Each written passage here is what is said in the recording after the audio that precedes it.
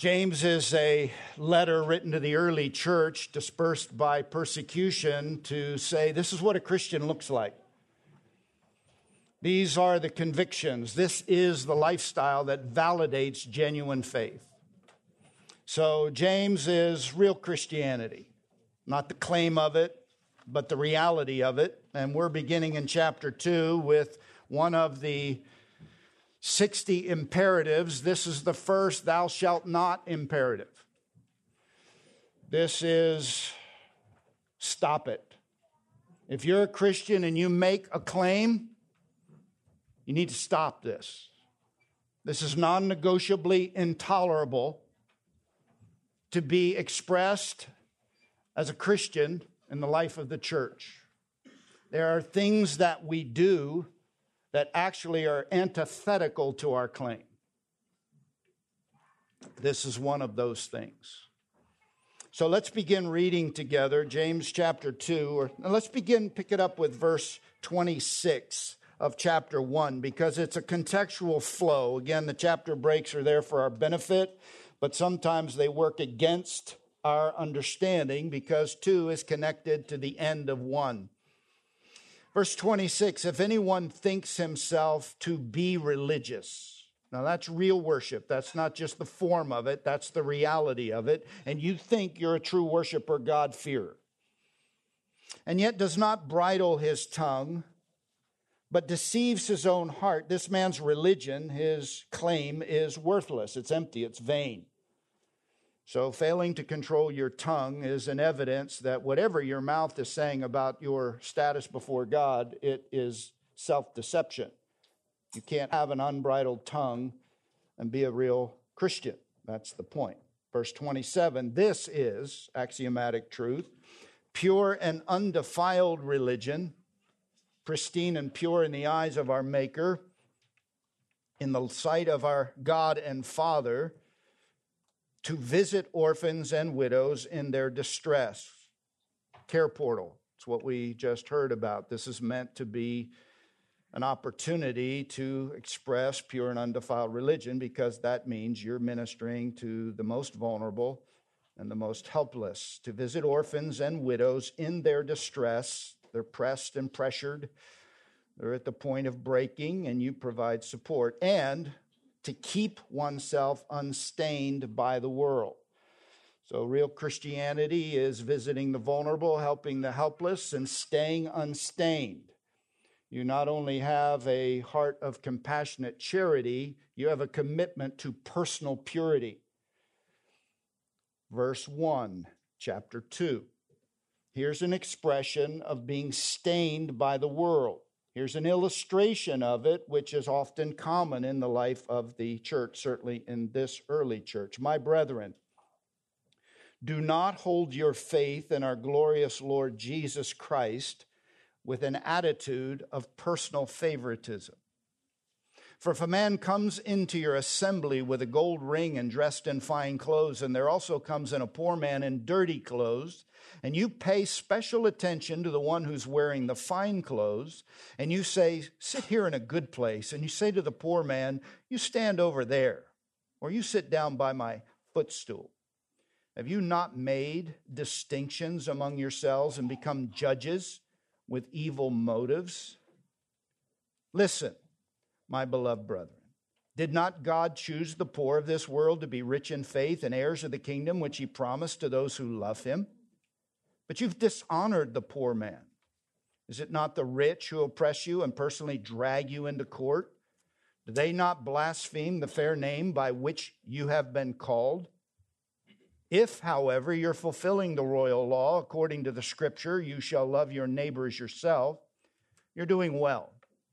But if you show partiality, you are committing sin, and you are convicted by the law as transgressors. For whoever keeps the whole law and yet stumbles in one point, he's become guilty of all.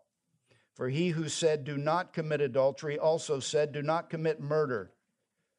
Now, if you do not commit adultery, but do commit murder, you've become a transgressor of the law. So speak and so act as those who are to be judged by the law of liberty. For judgment will be merciless to the one who has shown no mercy. Mercy triumphs over judgment. Thou shalt not display personal favoritism.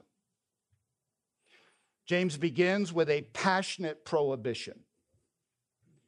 He continues with a pitiful picture that illustrates what he is prohibiting, what he's concerned about.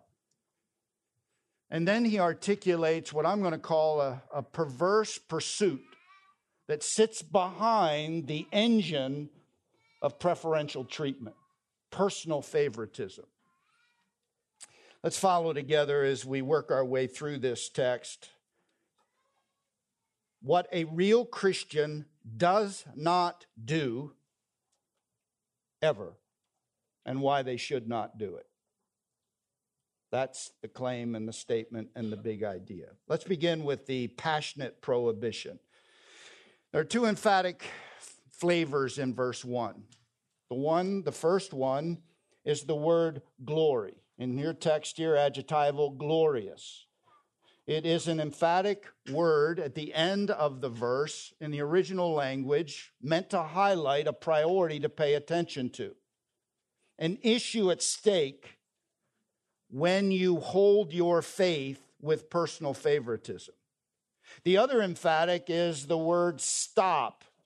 Literally, this is stop holding your faith with personal favoritism. This is hey, stop it. It's what you would do with your children when they're stepping the line, when they're out of order. They're behaving in a way, speaking in a way. This is what you do when you see someone doing something that is absolutely unacceptable. This is a preacher saying, stop this. It's a present active imperative verb with a big X over it. You're doing it. I want you to stop it. I want you to stop it now.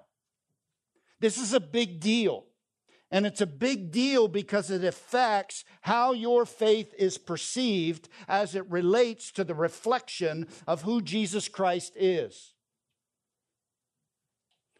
Stop holding your faith, possessing it, displaying it with an attitude of personal favoritism. Because the Lord Jesus is the Lord of literally the glory. I know in the New American Standard, my translation, and maybe yours, it says glorious Lord Jesus. And that's not unfair. It's an adjectival attachment to Jesus. He is glorious.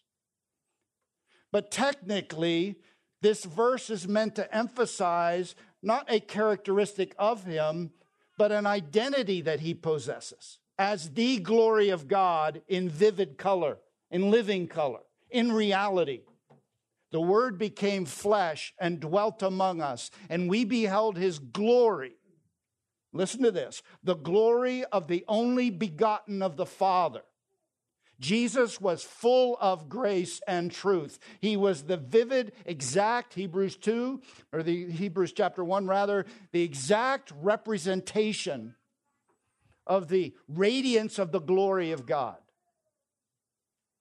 The reason you need to stop this is because it's incompatible with the reflection of the one who deserves glory that accurately reflects who God is. God has a glory. God has perfections and attributes that when they are seen, you experience that you experience it, and God expresses the glory that is uniquely his. And when you hold your faith this way, you diminish that glory. That's why he says, stop it. Long time ago, do anybody remember the devotional, Our Daily Bread? Does anybody use that anymore? Oh, you do. I have not seen it in a long time, but the church I grew up in used to give them out.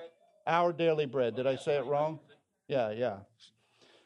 I remember reading in there a story about Mahatma Gandhi, who, according to this record in the devotional, had expressed an interest in Christianity. The Hindu system, and at that time 100 million in the Hindu caste system, were considered untouchables. The untouchables, they couldn't even draw water lest they would pollute the water by nature of the caste, the social status that they had. They got scavenger jobs. They worked at the crematory. They got the worst of the worst. And Gandhi was concerned about the disparity in the social system in India, and he had been exposed to the Gospels. And he was attracted to Christianity because of the potential it would have to break down this entrenched system of social status, the way you treated one another, the way you treated people in that culture. So he went to a missionary church. And he said that when he attended that church, having been moved by the Gospels, and he thought that Christianity would offer a solution to the caste system, when he came to worship at that church, he was told by those who were at the door, "You go and worship with your own people." End quote.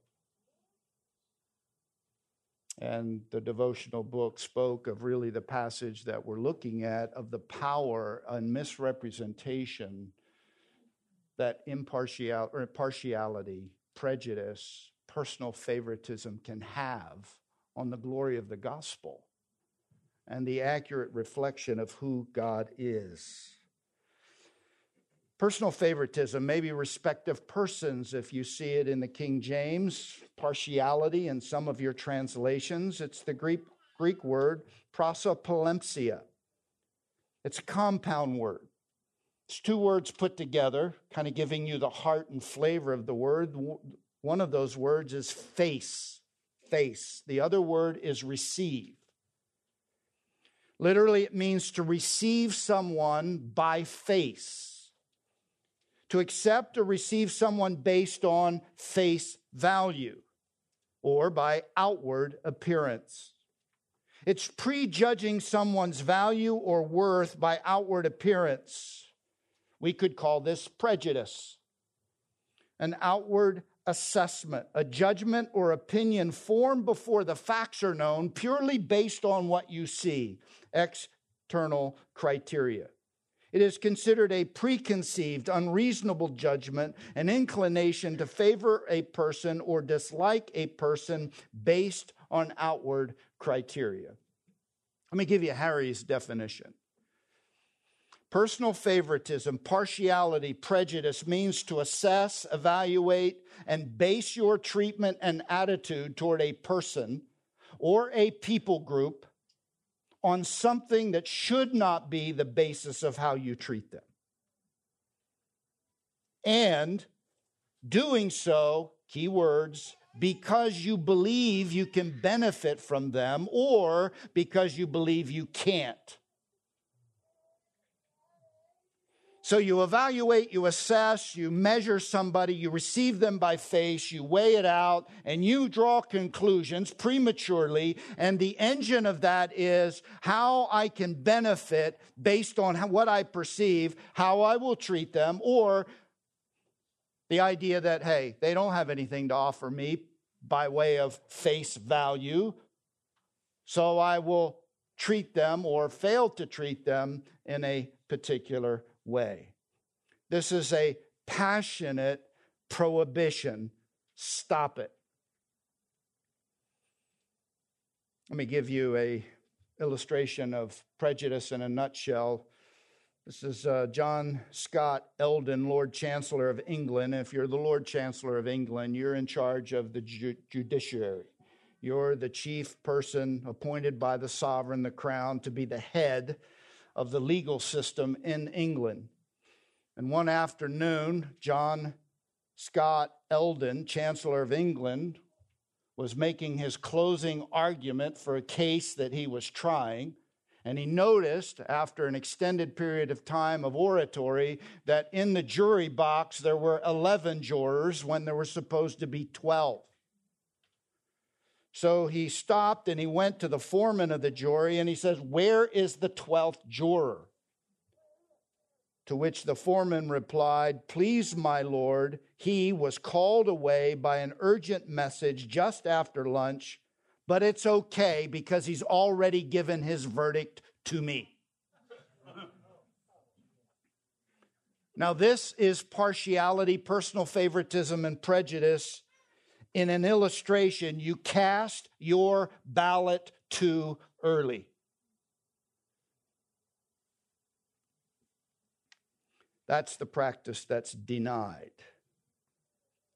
Now, I want you to consider the illustration that James uses, and I'm going to call it a pathetic picture. It's pitiful. It's not the only way this gets expressed, but it was a way it was being expressed to the people group that James was writing. Here's the illustration that he gives to give color and clarity to the nature of partiality. For if a man comes, that's a kind of a tense of a verb, which is a first timer. It's called a momentary historical aorist. He just happens to show up. He's not there every week. And he comes into your assembly, and he's got a gold ring, and he's dressed in fine clothes. Gold ring, literally, he's a gold-ringed or a gold-fingered man. Implication is he may have lots of rings. Gold rings were a sign of obvious wealth in that culture, so he had financial horsepower. It'd be like wearing a Rolex in our culture.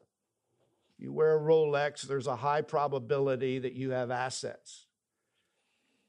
You're in fine apparel, fine meaning bright, shiny. In our language, designer clothes. Names that would require a good bit of cost to own those clothes with those fashionable labels. That guy comes in. And, verse 2, there also comes in a poor man in dirty clothes. Literally vile, work clothes, dirty, soiled. And you pay special attention, verse 3. You eye them up. I don't know if you've ever done this, but I've bought a few cars over the years. It's amazing how different the salesman will treat me if I look like this or if I've just come from yard work.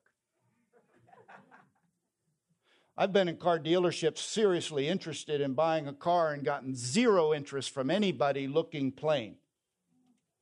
And the nicer the car, the less interest they have unless you look like you have the horsepower to make a deal. It's that idea. You pay special attention, you look somebody over, you assess them, you evaluate on the external criteria, and you pay special attention to them. You say, in this case, the illustration, which is pitiful and pathetic in my view, you pay special attention to the newcomer who's in the designer clothes with the gold rings, and you tell them, you go sit here in a good place. We would say the VIP seats, the most comfortable seats, the most prestigious seats. Wherever the best seat in the house is, you come sit there.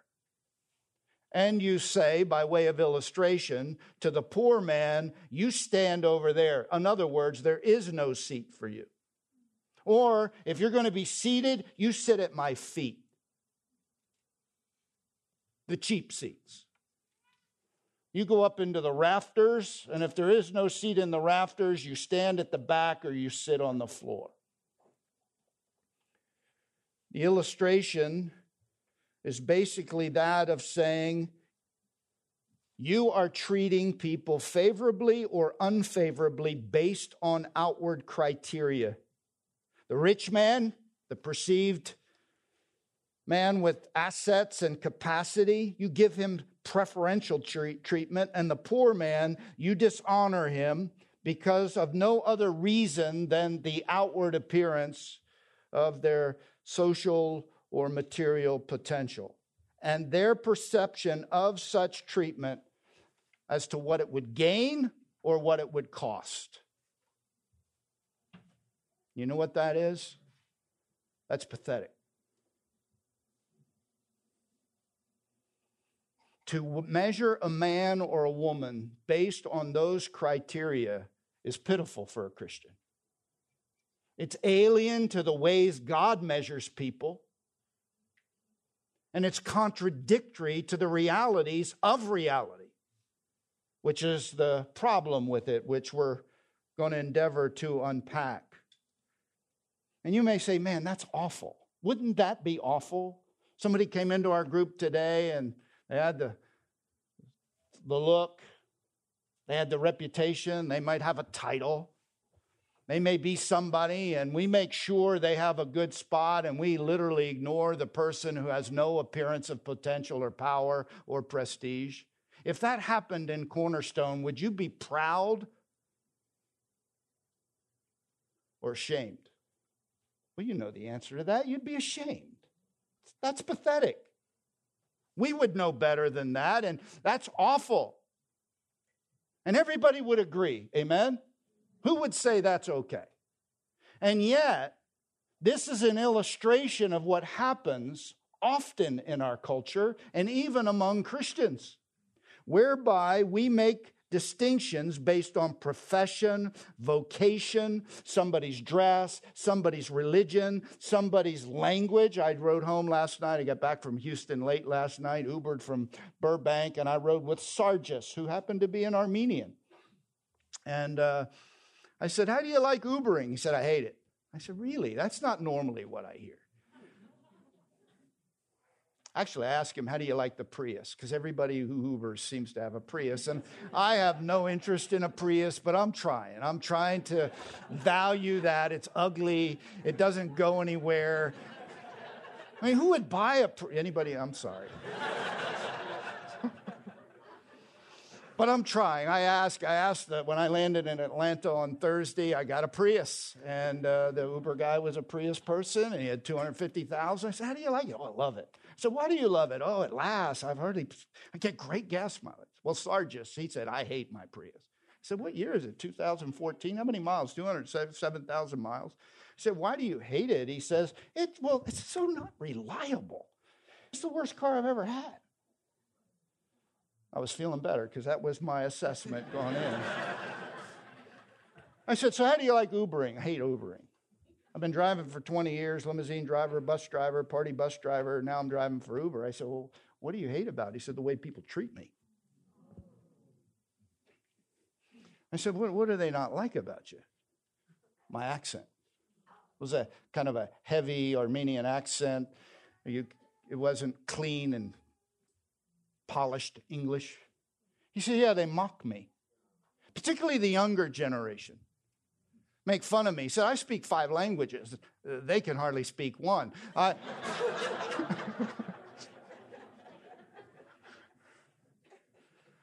It's just surprising how in our culture we can discriminate. And we do it fast, whether we're selling cars or how we treat somebody who's taking care of us. We measure by looks, handsome or not so handsome, pretty, not so pretty, clothes, wealth, where they live, what neighborhood they're from, car they drive, somebody they know. And subtly, if not obviously, our behavior towards them gets adjusted by our perception of their value. And here's the ugly part, verse 4, and our motivation, which is, what can I extract from them? Or, since I can't, I won't make the effort. Look at verse 4. Have you not made distinctions? Now, the word distinction means you assess, you evaluate, and you discriminate. Literally means to discriminate. You weigh it out, you assess it, you make a distinction. I will treat them well, I won't treat them well, I'll ignore them. This is what you're doing, James says, verse 4. Have you not made distinctions among yourselves and become judges with evil motives? Here's the principle that I'm going to call a perverse pursuit, the underlying principle of prejudice. You treat people based on exterior criteria with an eye towards what you can extract from them, or you abandon treating them well because of the perception they have nothing to offer me. The word literally means I face both ways. And I take that to mean this whole idea of distinctions is I look at them from a spiritual perspective and I recognize they have value. I look at them from a natural human perspective, a social perspective, a material perspective, and I consider them of unworthy of seeing or showing value. Here's my question for you. Do you classify people in your mind not according to their real spiritual worth, but according to their outward physical appearance or your perception of their prestige? James says, if you do, you've become judges. Let me just say a word about judges. There is one lawgiver and judge, James chapter 4, verse 12. It is not you. There is one lawgiver and judge, and that is the Lord Jesus Christ, to whom all judgment has been given. God has entrusted, John 5:22, all judgment to the Son. Hebrews 12:23, to the church of the firstborn whose names are written in heaven. You've come to God, the judge of all men. Definite article, the judge of all men. There's only one. That one is Jesus Christ, who has received that trust from the Father. And so when you usurp his position, you violate his honor. And it is with evil motives. The word evil, poneros, means dark. And it comes from a word which means painful. So when you do this kind of evil and dark behavior, you have these kind of motivations. It's perverse and it produces pain. It will ultimately be painful for you, but if you're the recipient of prejudice, personal favoritism, you're the person who doesn't get noticed, injurious, absolutely. You ever had somebody value you on face value and it didn't go well? Once upon a time, I played midget football. 11 years old, going from one team to the new team. My best friend played for the new team. I wore glasses. Before contact lenses, there were glasses. I couldn't see without my glasses. My father had bought me unbreakable glasses because I snapped them in the middle. I snapped the leg. Any way you could snap glasses, Harry snapped them. So I had these black, rubberized glasses. I was a handsome piece of work. I was skinny. I had short hair and wide ears. I was Poindexter. You know, the rascals. So I show up, middle linebacker for the Franklin Township Black Knights, Joe Shipsky. He was everything Harry wasn't by way of perceived athletic prowess. From the time I walked on the practice field, was introduced as the new player from a neighboring township, Joe Shipsky mocked Harry Walls. He's the one who gave me the name Poindexter. Had all kinds of words that he assessed me by. I'm the new guy. Anybody want to guess how that made me feel? That was hurtful. I didn't do anything. I just showed up. Yeah, I had my glasses on. I wasn't going to win any awards for the best looking guy on the team. Assessed me.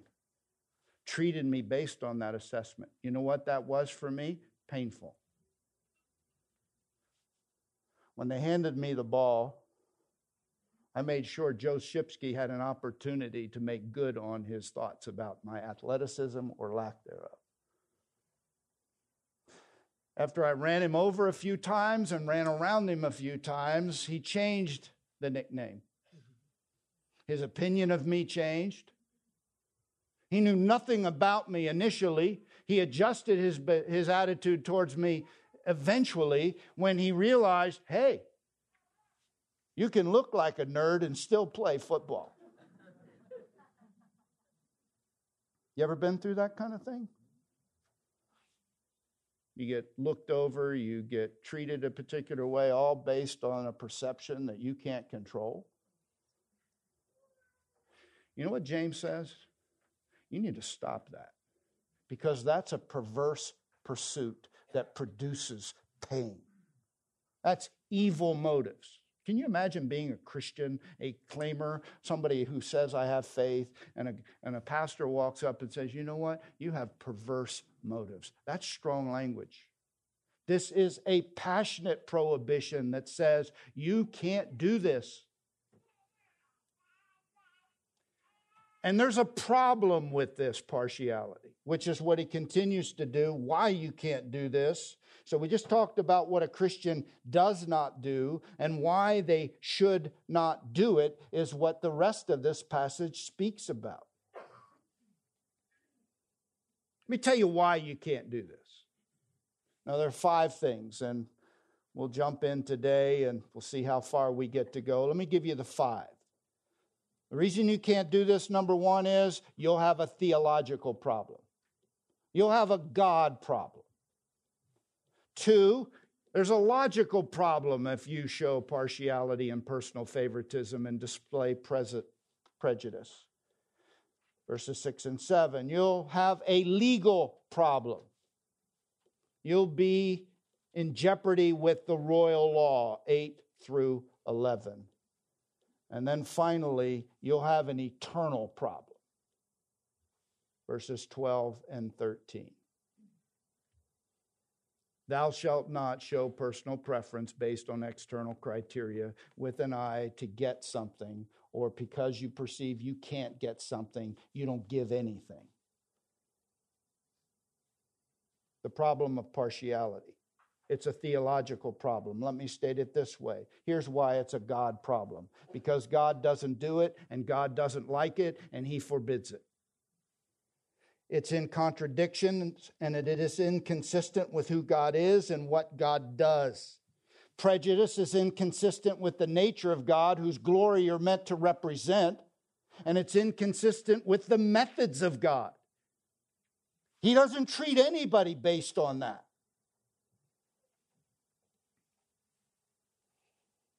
God is impartial. Turn over to Romans chapter 2, and let me just give you some highlights to mark in your mind. Because the theological problem is going to lead to the biggest problem of all. You deny the glory God deserves and desires. It's ultimately what's called a doxological problem. Glory is doxa. You deface, diminish, and demean the glory that is God's. When you hold your faith with personal favoritism, your faith in the Lord Jesus, He's the Lord of the glory. Everything is for the glory of God, the display of God, the honor of God. Ephesians chapter 1, elect before the foundation of the world to the praise of His glory. You're the receiver of an inheritance. The guaranteed finished work of God, Ephesians chapter 1, to the praise of His glory. You were formed for His glory, Isaiah 43:7. Everything we are as a creature, and certainly a Christian redeemed, is to be a reflection of who God is and how God is. And personal favoritism is a contradiction. Verse 9, chapter 2, Romans. There will be tribulation and distress for every soul of man who does evil. Of the Jew first, because they had the law given to them and the privileges of the revelation of God. The Jew first, proton, it's just first in priority, and also of the Greek. But glory and honor and peace to every man who does good, to the Jew first and also to the Greeks. Now look at verse 11. For there is no partiality with God. Doesn't matter what race you are, doesn't matter how religious you are, doesn't matter what side of the tracks you're from, when it comes to the business of reward and consequence, there is no partiality.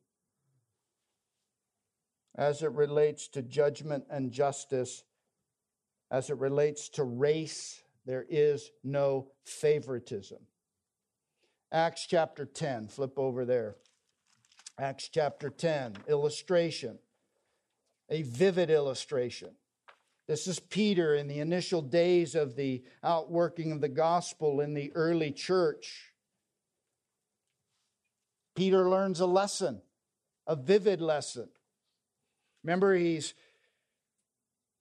in a trance. He receives a vision. This sheet, four-cornered sheet comes down, and it's got all kinds of animals and creatures on it. And it happens 3 times, and it's meant to communicate that there's nothing unclean. And Peter's about to receive guests from Cornelius, a centurion who's been instructed by God to go find Peter and bring Peter to his house so that Cornelius, a godly man, not a Jew, can hear the gospel that Peter knows that Cornelius needs. And Peter has this vision in preparation, and so Cornelius, in obedience, sends men to find Peter. Verse 28, chapter 10. And he said to them, this is Peter talking, you yourselves know that when the men come, they talk with Peter, they enter and they find him in the house. Verse 28, and he said to them, this is Peter coming to the house of Cornelius, watch this, you yourselves know how unlawful it is for a man who is a Jew to associate with a foreigner or to visit him. And yet God has shown me that I should not call any man unholy or unclean. That's the purpose of the vision. And then he concludes, for the sake of time, verse 34, with the declaration, verse 34, and opening his mouth, Peter said, I most certainly understand now that God is not one to show partiality. For in every nation, the man who fears him and does what is right is welcome to him. God doesn't care about the race. God doesn't care about the skin color. God doesn't care about the social status. There is no partiality with God. There's no discrimination based on race or career or social status.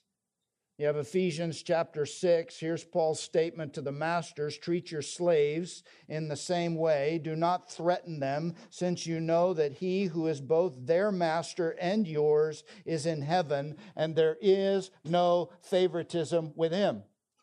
Now, contextually, that means you have social status, you're in control, you have authority, you're the master, he's the slave. There's no favoritism with God. Don't show favoritism yourself. Remember when Paul was transformed by the gospel? He goes in Galatians chapter 2. He goes to Jerusalem to communicate the gospel and to meet those who had been gifted the good news, initially the apostles. This is what he says when he refers to the source of his spiritual influence. Remember, he was in the desert 3 years. He had heard from heaven. He had gotten his revelation from the Lord himself. He's coming to Jerusalem to validate it, affirm it, to communicate it. And he says something very interesting in Galatians 2:6. As he's coming to get affirmation from the early leaders of the church, he makes this statement about those men of influence in the early church. I'm going to call this spiritual status. But from those, this is Galatians 2:6, but from those who were of high reputation. And then he says this, and what they were makes no difference to me. God shows no partiality. But some of them were of high reputation. Besides those who were of reputation, they contributed nothing to me. I didn't assess them and elevate them or put them on a platform or give them status because they were somebody spiritually. And you know who he's talking about? He's talking about James. He's talking about the early leaders of the church. He's talking about apostles. He's talking about spiritual somebodies. And he's saying, listen, I'm coming up and I'm respecting them, but I'm not elevating them and putting one above the other based on that status, because their reputation spiritually, that doesn't matter to me, because there's no partiality with God. There's no celebrity with God. We tend to elevate Christians based on perceived giftedness, and there's a right thing about honoring faithful men and women. But there's something really wrong with celebrating them in a way that gives distinctive treatment over someone who doesn't enjoy that status or celebrity. God doesn't measure them that way.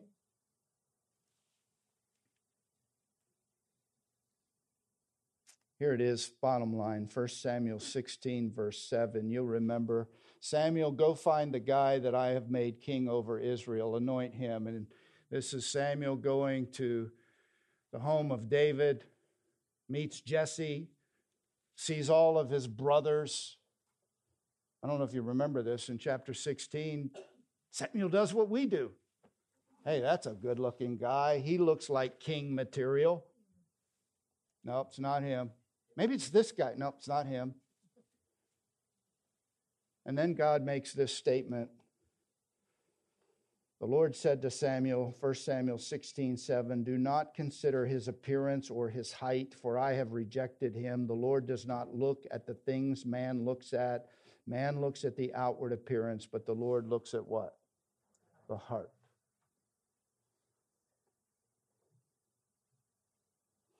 When you show personal favoritism, you contradict who God is.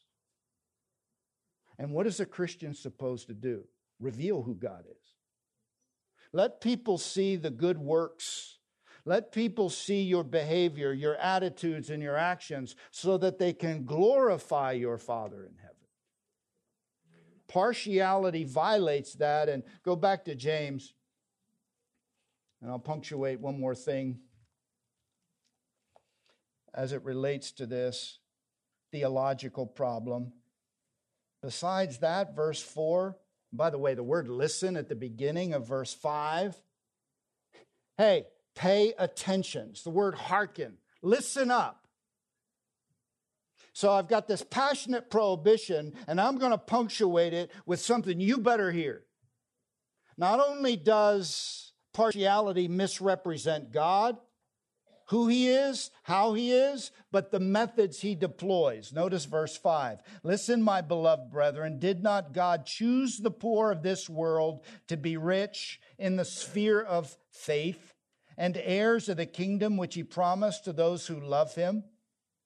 Hey, you're mistreating the poor guy when God has chosen the poor guy. Now, it's not everybody in the kingdom is a poor person, but many are. Listen to 1 Corinthians 1:26. Paul says this, brothers, think of what you were when you were called. Not many of you were wise by human standards. Not many of you were influential. Not many of you were of noble birth. God chose the foolish things of the world to shame the wise. He chose the weak things of the world to shame the strong. He chose the lowly things of this world and the despised things and the things that are not to nullify the things that are. God chose the lesser. Why are you not valuing those God chose? Why would you elevate someone based on this when in fact you ought to be honoring this? We put down the poor and destitute, those who are not as blessed as we are, whereas God exalts them. That's the point of chapter 1, verse 9. So whether it's race, whether it's career, whether it's social status, whether it's spiritual status, God behaves in a way, Galatians 3, where there's neither Jew nor Greek, slave nor free, male nor female. We're all common and united. Stop showing partiality based on the stuff that doesn't matter. It violates God. It misrepresents God. You're to be a lunar Christian. That is, you're the moon reflecting the sun. You're not to eclipse the sun with your non-God-like and God-honoring behavior or attitudes. You're to reveal Him through that. How you treat someone as a Christian matters. No matter their skin color, no matter their social status. Look, we do that. Hey, you can't date my daughter. You're ex. You're from a different culture. You have from a different social status. Well, you can do that in the culture. You can't do that as a Christian. You don't make enough. You don't know enough. You're not smart enough. You're not good enough. Stop it. Because when you do it, you misrepresent God.